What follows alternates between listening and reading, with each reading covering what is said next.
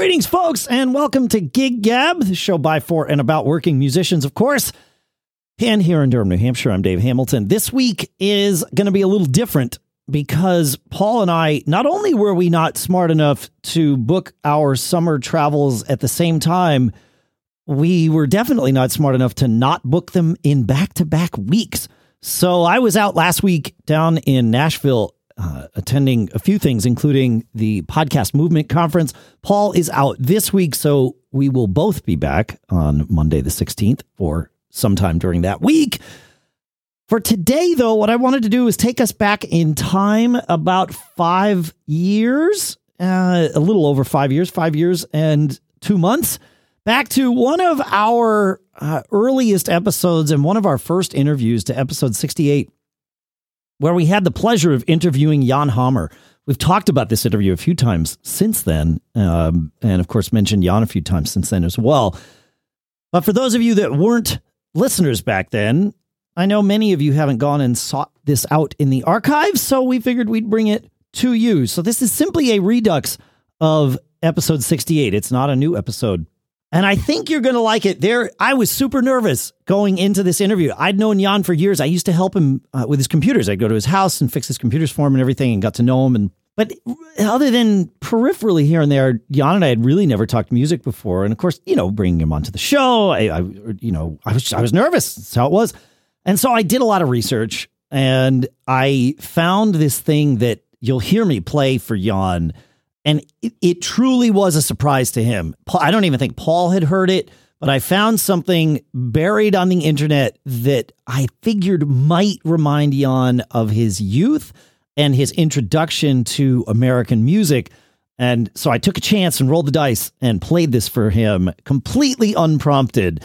And you'll hear what happened shortly here. So we'll get to it. Make sure this episode doesn't have a sponsor, because it's not, because we're sort of doing a weird thing, bringing back an old episode. But I will remind you to check out both of our active sponsors. Of course, bandzoogle.com, where code GigGab gets you 15% off.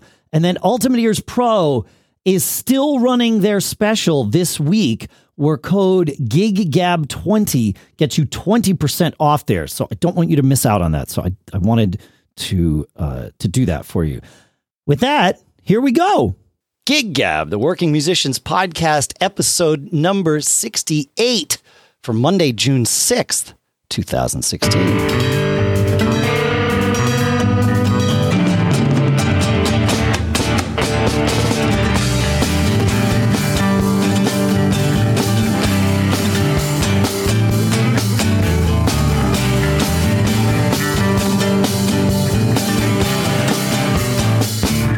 Folks, and welcome to Gig Gab, the Working Musicians Podcast, here in Durham, New Hampshire.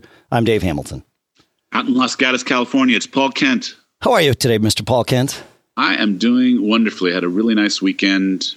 We had a little art and food festival at the local winery here, and they had some nice music acts, and the foods were great. And nice. So it was a non-playing weekend, but it was a very highly enjoyable weekend. How about you? Did you gig? I had some crazy gigs, and I would actually, there's more stories from those that I would love to share. But for today, we actually have a guest with us.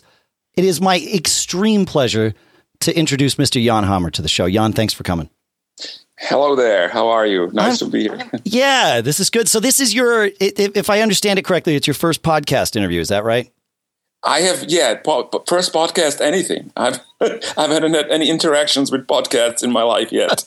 Well, here you go. So we're pretty relaxed here. You and I have known each other. Actually, I have we'll talk a little bit about how you and I met, but yeah, you and I have known each other for a while. I used to help you with your computers when I lived down near where you live. So yeah, right. Yeah.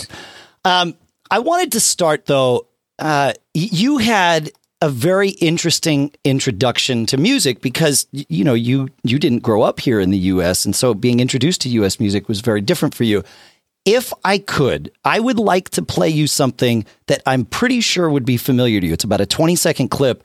And then I think this will walk us down the right path, if I may. Okay.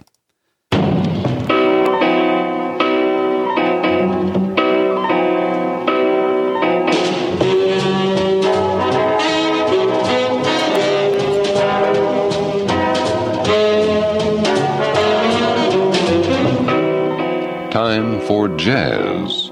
Willis Conover in Washington, D.C. with the Voice of America Jazz Hour. Does that ring any bells, Jan? Oh my God! Are you kidding me?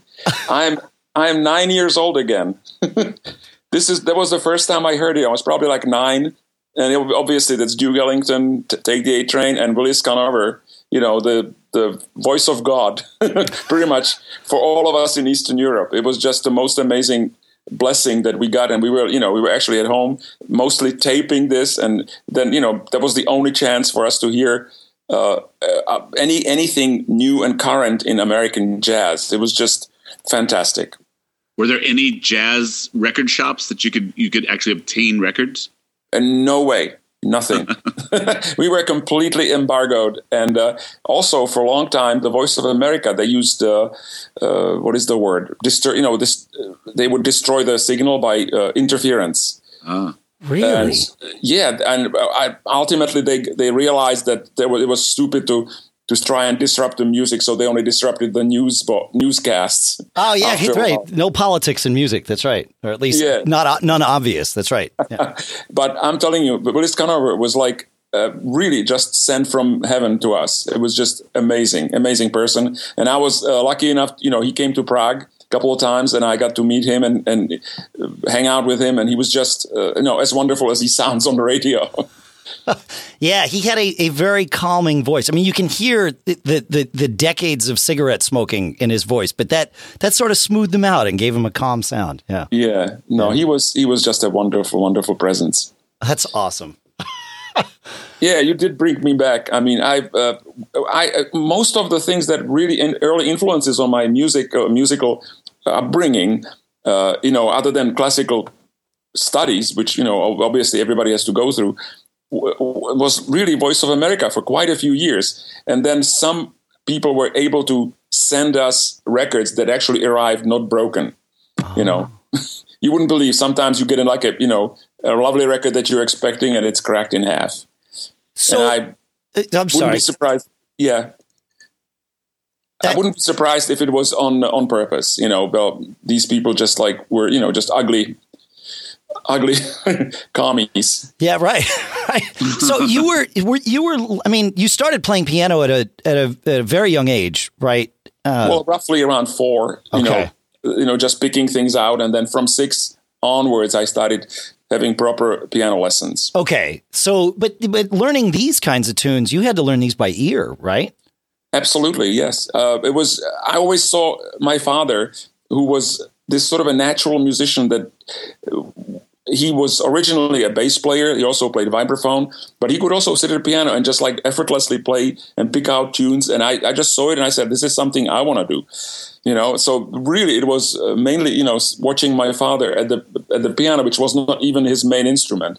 And, just figuring out how that I have to do this somehow for myself too. And that's how you start. You work as an apprentice in a sense where you pick out whatever you can and then make it work for you. Did your father come from a musical family as well? Not exactly. That whole family was mostly doctors. And I was supposed to be a doctor too, except I became the black sheep. Thank God for that. Yeah. That's that. Yes. Thank goodness.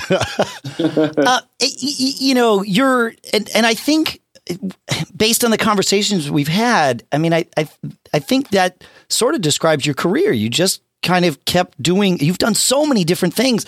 How much intention was there in that? I mean, by the time you came to the U.S., then you started playing with Sarah Vaughan, and things sort of grew from there. But what was? I've heard you say it was all a happy accident, but I don't believe it. I mean, you had to have some idea that you wanted to push on this, right? Well, it was a combination, obviously, of being where I was, where the world culture, world music was at, and being exposed to things that excited me. And once I got excited about something, I said, well, I can do that too. So that's how I followed from, classical studies to jazz piano. And then eventually hearing, Beatles and Hendrix, you say, oh, my God, this is pretty awesome. And so it wasn't just that I was going to be stuck doing one thing. And also same reason, looking through piano onwards to electric piano, and then the synthesizer, which basically gave me my own voice ultimately, which I could do the most, be most noticed, and do some really valid things with the voice of synthesizer.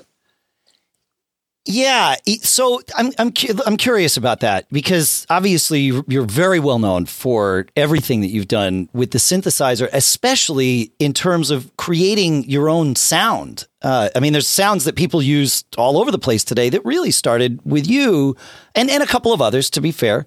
Was that out of just artistic expression, or was there some necessity involved in that? In terms of getting your sound, to be heard through the mix, if you will? Well, obviously, acoustic piano will only get you that far. Right. Once you start dealing with rock influenced jazz rock, or whatever hybrid you want to call, you have to go to electric piano to at least be able to stand up sonic wise to guitars and electric basses and all that stuff. Yeah. And also with all the amplification, you just had to do that. But I think in my case, there was an extra thing where I was very much influenced by Eastern European music, in a sense where there's the melodies they are not steady, sort of fixed notes or fixed pitches, as I say, like on a piano. There is all kinds of, vocal things and violin and so on, where the melodies bend, and to me the expression, it was necessary for me to find an instrument where I could actually bend notes and bend pitch to express the things that I was hearing, and the things that I wanted to play. So I think it was, that's how I ended up totally gravitating towards. I even used, speaking of, if you want to use a something really geeky, there was a thing called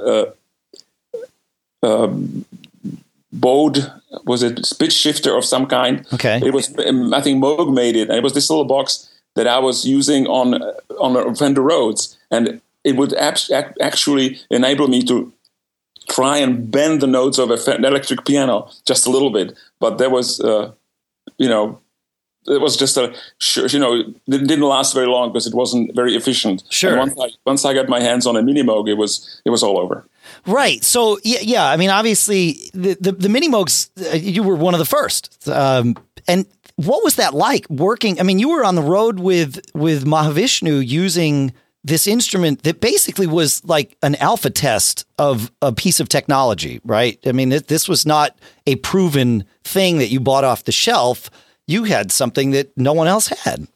No, actually, what I actually bought a commercial release of a Mini Moog at Manny's in New York City. Oh, no kidding. Oh, okay. Yeah, no, at that point, it was not, there were modular synths, which were, these gigantic things that you had to use patch cords and stuff. And when people, like Keith Emerson were used them, it was mostly, just for show. There was like, you could do, very little with it.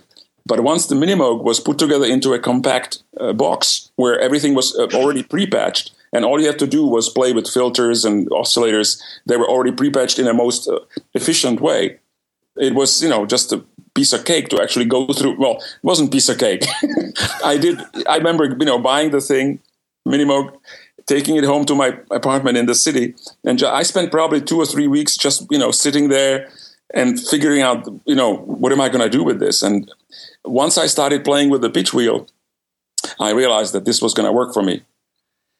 Well, yeah. I mean, you opened the door to that pitch wheel thing, and you've used it well, and some people have used it well, and others not so much. But not so much, exactly. I got to a point where I said, I think they should give out licenses to play a Moog or use a pitch bend wheel, because it's criminal what some people do with it. Fantastic. That's awesome. Yeah.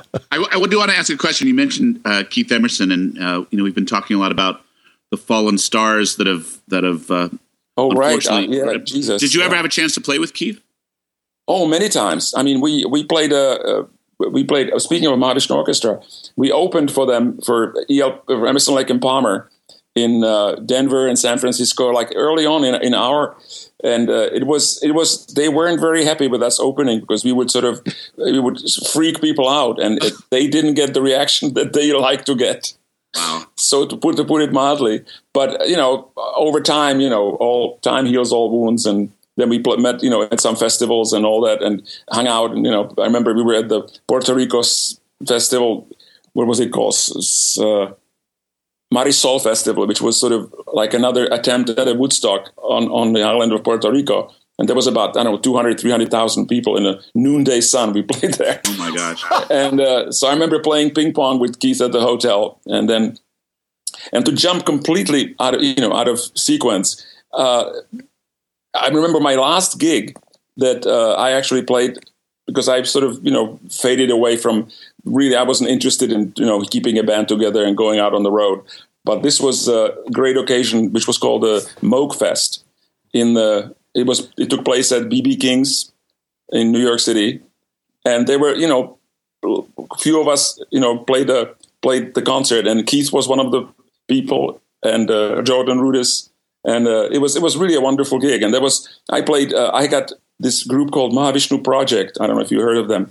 They are like a Mahavishnu tribute band. They're really good musicians. Yeah. Anyway, so they backed me up. So it was really easy I could just sort of fit right in. I didn't have to spend, weeks rehearsing a new band and stuff. But that's about it as far as playing live. But that was the last time I saw Keith. Any reflections on Keith's contribution to keyboard music and his virtuosity? Oh, I mean, what can I say? He was.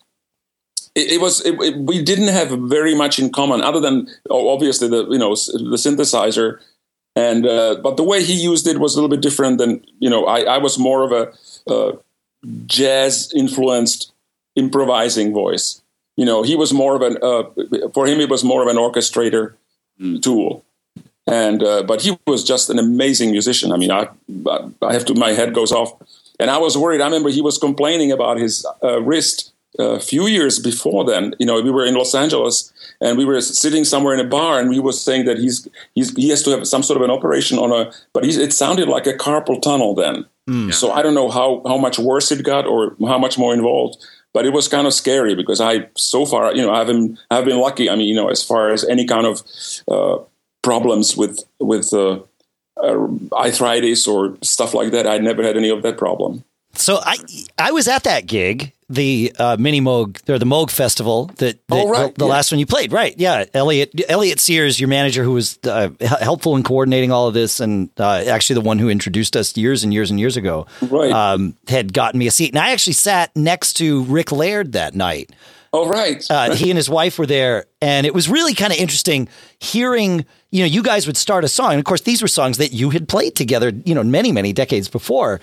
And he was like a little kid. He'd like nudge me. Dave, I used to count this one in 11 and a half, 4. That's how I got through this tune. It was really, it was a fun night. Yeah.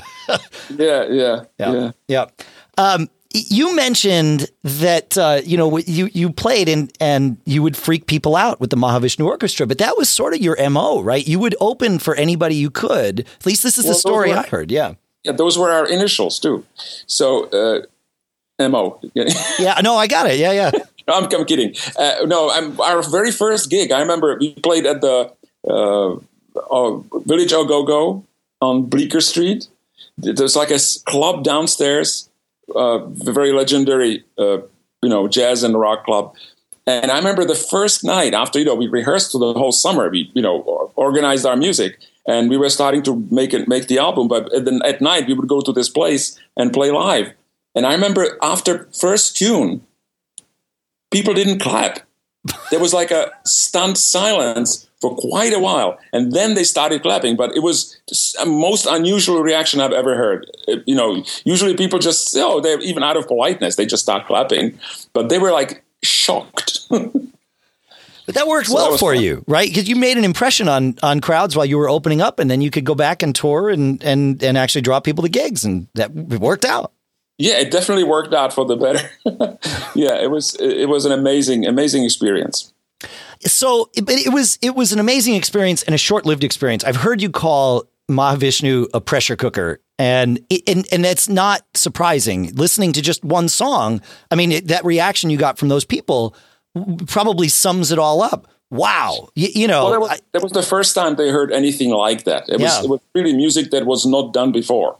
So I think that's what made the difference. Yeah. But it was also, it seems to me as an outsider, it seems to me like it was a lot of personalities all speaking at once, but in a beautiful way. But I always, I mean, I heard about the band afterwards. I wasn't old enough to experience it in its, in its prime. But it wasn't surprising to me that band didn't last. It just seemed like all the ideas got out and then it was time to move on. Is that a fair way to say it? Yeah, it was just really, really intense. And it's hard to describe, but we were not prepared for how big it became. And we still, it was all treated more or less as a jazz group arrangement where, we sort of contributed much more than we were credited for. I'm talking about the four others other than John McLaughlin. Sure. And that was like or eventually that became a big source of contention where, it just wouldn't work. Yeah. It makes sense. Not surprising. What was, I don't know if I should ask what was easier or what was more fun with Mahavishnu. Was it the road or the studio? I would say road was easier because in the studio you don't know what kind of an obstacle you're going to hit next. You know what I mean? There's always in the studio when you're creating new stuff and trying to do the best recording and arrangements and all that, there's always some hurdles that you didn't expect. Whereas once you are on the road and it's a incredibly well-oiled machine, it's like incredible Ferrari that's like running on 12 cylinders. And that sort of sustained itself to the point where it was easier to handle rather than, let's say, going back into the studio. Yeah. The start of it, the start time of a gig was the start time of a gig. You had to go play, even no matter what. Yeah. I know that you've told me this, and I think you've said this to other people too, that you really don't like the touring aspect of touring, driving all around and living on a bus and all of that. But your last gig was 11 years ago, almost to the day, I think, if memory serves me. But I would swear it was 10 years ago, 2006, I think. It was right after we moved to New Hampshire, because I had to take the train down from here, and we moved here in 2005, I think. But maybe it was 2006. Maybe it was a year later. Maybe it was a year later. Yeah, that's possible. Yeah, no, it was 2006. Yeah, okay, that's right. But so you haven't played a gig in 10 years. Do you miss playing live? I mean, if the right circumstance came up, is it something you would do? Obviously, I would enjoy it, especially if it wasn't like any sort of an extended thing. Sure. But just by definition, in order to be able to do that, you have to go through the whole process of, again, putting together a group of people, rehearsing. On top of it, my biggest quandary is, what would I play? I mean, I could always play, same things that I used to play, like with my group or with Mahavishnu, but I also did lots of other things, like, my whole sort of instrumental EDM or electronic music, pop, and all those things I like very much too. And people, do not know. There's people who like me for one thing, then there are people who like me for the other. And there is about 3 or 4 different genres I could cover. Yeah. And I don't know what to do first. And you cannot, I don't see how I could do it. So basically, I just chicken out and don't do anything. I would imagine that the largest cross-section is going to be people who would like whatever you feel like emoting at the time. I mean, I think they just want to know where your creative head is at any one time. And if that was the case, right now, would it be a cross-section of everything? Are you spending more time with digital music? Are you back on a grand piano and just playing piano music?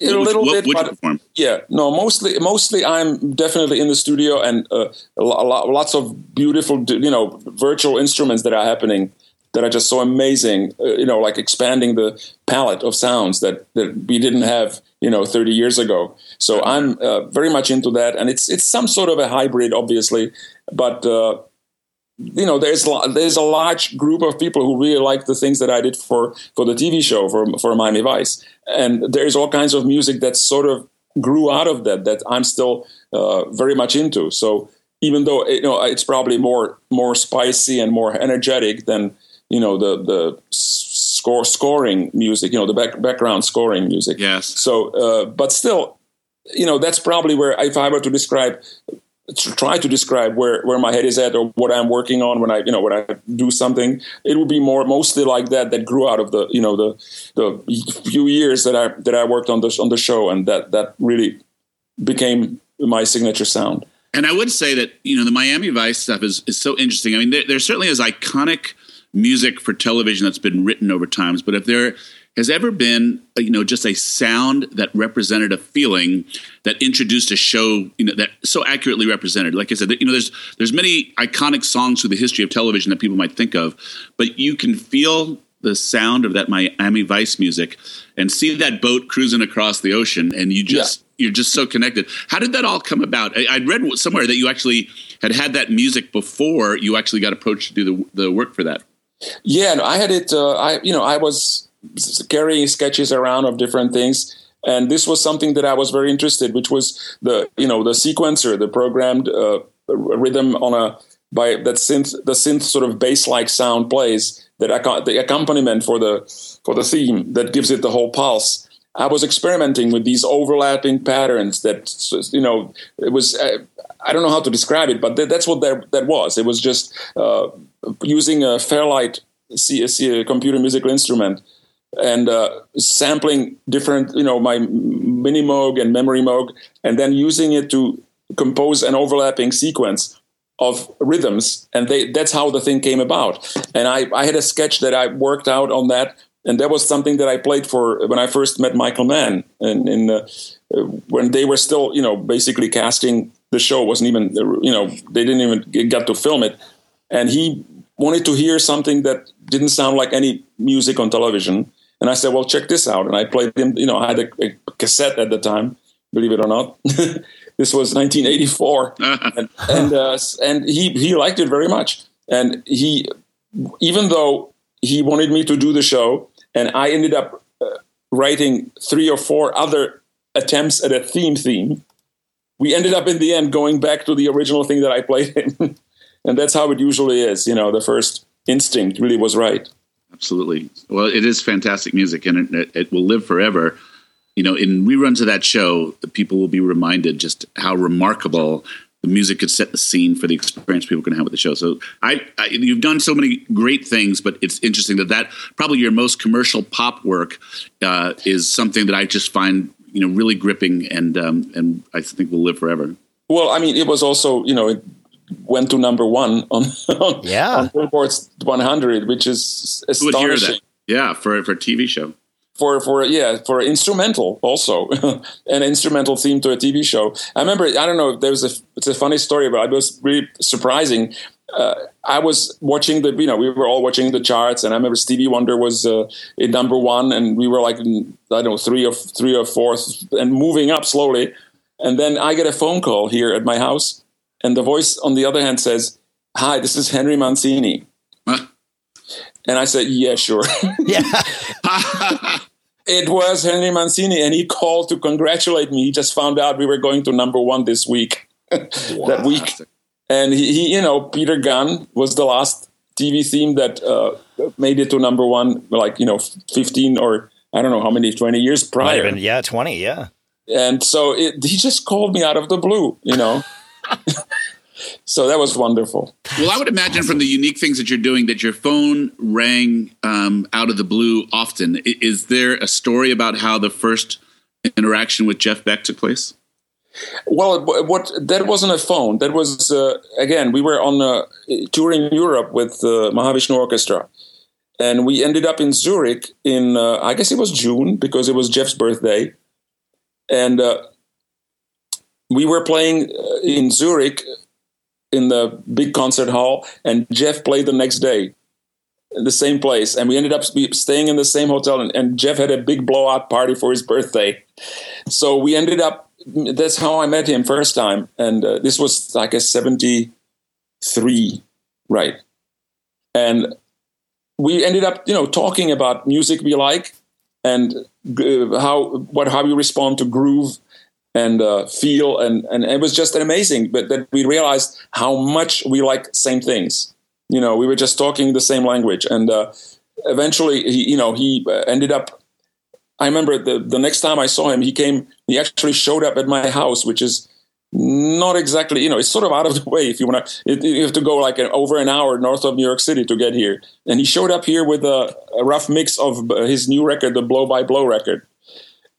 And he just wanted to play it for me and talk about it. And then we said, well, after this, we got to do something, together. So then we ended up working on the next album, which was called Wired. Yeah. And so, I mean, this was more like all personal contact. It was not much phone interaction at all. Got it. What did you think when you heard Blow by Blow for the first time? Oh, it was beautiful. I mean, it was everything about it was just. It was, again, Jeff is a very rare musician who. You would think that guitar can only do something, right? I mean, that it's been done. I mean, Jimmy, just took it, to Mars and back. And Jeff is changing every few years. He figures out something, how to mangle the guitar, how to do something with the whammy bar, where he actually plays all melodies with it, and on and on. I mean, it's just an amazing metamorphosis every 3 or 4 years, and I'm just so impressed. How he manages to reinvent guitar. Well, he uses the whammy bar like you use the pitch wheel, and I think the same rules should apply, that you need a license for either one of them. Absolutely. Yeah. Oh, absolutely. Yes. Definitely. Yeah. Now, you did a lot with Jeff, but a lot of people might not know that in addition to playing keys, you're actually a great drummer. And at least on There and Back, you played drums on the opening track for that, if memory serves, right? And on Wired too. Oh, you played drums on Wired too. Okay, well, see, there you go. Yeah.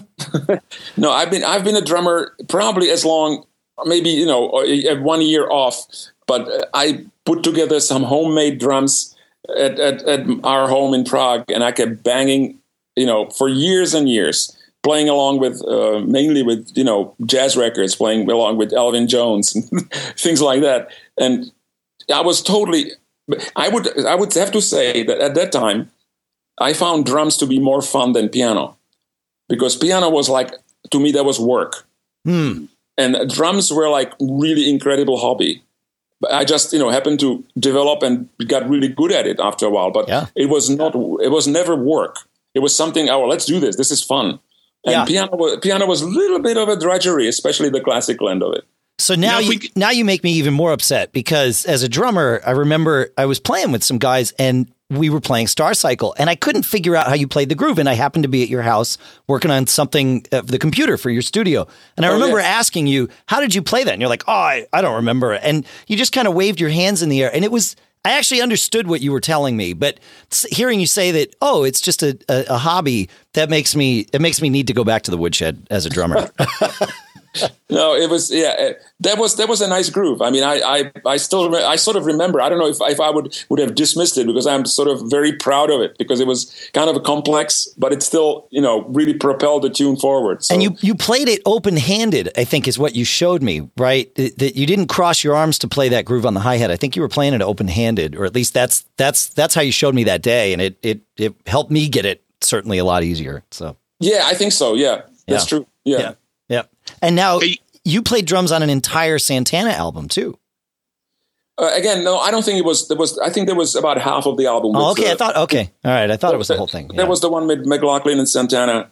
Yeah. There were Billy played on one tune, and I played with Mike Shreve, and I played on a couple of tunes. Awesome. It was just a big crowd of people playing. It was wonderful. It was just an experience. That's awesome. Jan, I wanted to ask a question. When you talk about your keyboard playing as work, and I want to ask you a question about virtuosity. I want to understand what your work ethic was, and how much of your skills are from the divine, and how much of your skills are from just a lot of time that you put in. And do you have any thoughts about, you've played with such amazing musicians around the world. Are great musicians born, or are great musicians earned? That is a $64 million question, obviously. I would say, I would guess that it's probably half and half. You have to provide, the underpinnings of technique, but all the technique in the world, again, it's not going to get you across if you don't, have the juju happening. So I think it's probably half and half for the most successful people. There are some people who, probably have even more of the divine intervention, and they don't even know how they got there, but good for them. But, there was obviously work involved in my case, but I would probably call it about a half. And at what point in your life were you working the hardest at keyboards? I mean, when you made this decision not to be a doctor, and you knew, was that a turning point for you in terms of your practice regimens, or when you were putting your first bands together and you were going to be playing with these other cats and you were going to be pushed all the time? When were you working the hardest? As far as technique? I would say right before I came to the United States, and then once I got here, when I was at Berklee School, I remember actually using exercise rooms, which is something that I've never done before, and I would just go and lock myself in and actually woodshed. And because that was the time where I was very much into modern jazz, and eventually that evolved into Mahavishnu as well. So that's probably when I was the most actively pursuing the actual piano technique. Interesting. Any essence, quantify it? Was it 2 hours a day, 6 hours a day? Oh, never 6. No, it was probably maximum like 2 hours. That would be like the most. I know people always say like, oh, this guy sits there, it's like 8 hours a day, and it's why. Yeah, I mean, I think classical music requires that. I was more of from the world where improvising, where I could actually do anything I wanted, and that was the secret, because I didn't have to follow a set of sheet papers. Very cool. How about a little bit more about these guitarists that you play with? You've played with some of the most amazing guitarists in the world. We talked about Jeff. We haven't talked about Al Di Meola or Neil Schon. What turns you on about playing with guitarists? Is it tone? Is it groove? What do you look for when you're working with guitarists? Well, I like music to be really hot, and the thing, you cannot have a hot band without a guitar. I agree. Yeah, you know what I mean. You can have a hot band without keyboard, and I was always learning from what makes guitar so hot and exciting, and it was it's a combination of things. A lot of it has to do with the actual rude sound, where you would just go and it's like in your face. So that's why I sort of pursued that over the years, and it was not exactly to emulate guitar per se, but it was just using that real exciting spirit that's in there. And then if you listen to where I play, obviously those notes could not be played on a guitar, because notes on the guitar follow different regimen. And then, what I'm saying? If you play it from a keyboard, guitar players know when they hear me, they know that it's not a guitar.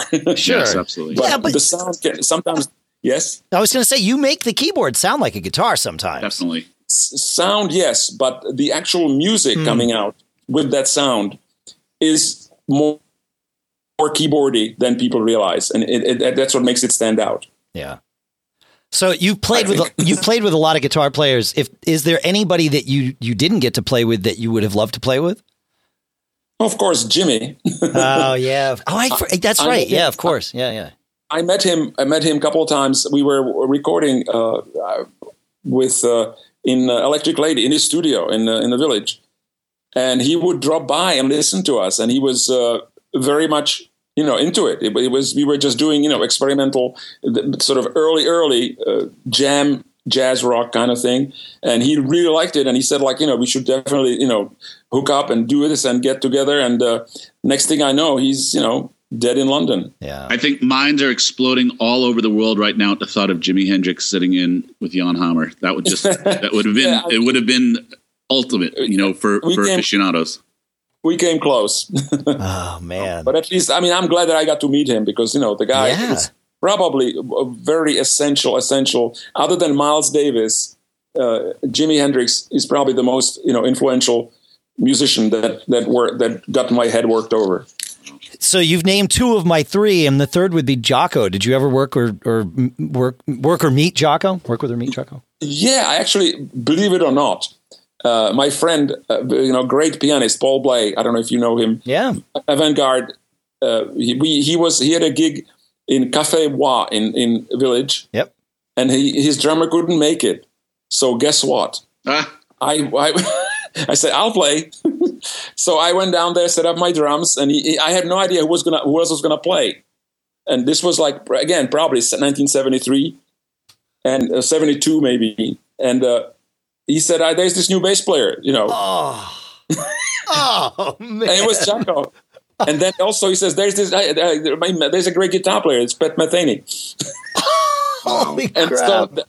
And there is no recording of this, which pisses me off. But it was an amazing night. We just played Paul's tunes but it was Jaco and Pat Metheny. So that's how I met Jaco. Oh man! Wow, that's awesome, man. Very cool. Gosh. That's being in the right place at the right time. That's good. Well, yeah, Village was the place in the universe. That was the center. Yeah. Yeah. Very cool. Very, very cool. So what's next for you? Are you working on anything now? What's going on? Well, I'm actually putting together a collection of music, but you cannot call it CD or an album anymore. But it'll be, I still think that it sort of belongs together by its birth. Right, because it's coming out of me. So it'll be some sort of a collection, and I've been working on it for quite a while, and I have sketches that I didn't finish that I don't know. You mentioned that I actually kept. They were all in Studio Vision, Opcode Studio Vision files. Yeah, and to go dig through it, I actually have an old G4, the gray plastic Mac. And running 9.2. No kidding. So you've still got that stuff alive. That's great. Sitting, it's sitting in a corner, but I can fire it up, and it just that's how all those things, because those files are specific to Studio Vision. You can, if you make them into MIDI files, it's lots of work, and I don't have appetite for that kind of work. So actually, I go through it, organize it, and then at the very end, I port it over to Pro Tools via MIDI files. Okay, so here's the thing. I'm always pleased as punch when I look at my phone and it's you calling, but I do not want to get the call from you someday that machine doesn't work and you don't have a backup. So please tell me that you got a backup of all that data. Well, the data is backed up on 17 different drives. Yeah. Great. Okay, that's all I wanted to know. That's good. Yeah. That's good. I can help you recover it. It just needs to be somewhere. Yeah, exactly. And I also have multiple versions of Studio Visions, installed. Yeah. Things. So okay, good. Now, speaking of computers, and I've never asked you about this, but when I was at your manager Elliot Sears's office one time, I don't know, 15 years ago, he points to a Mac 2 on the floor and he says, "Oh, that's the computer that holds all the tracks that Jan recorded for Miami Vice."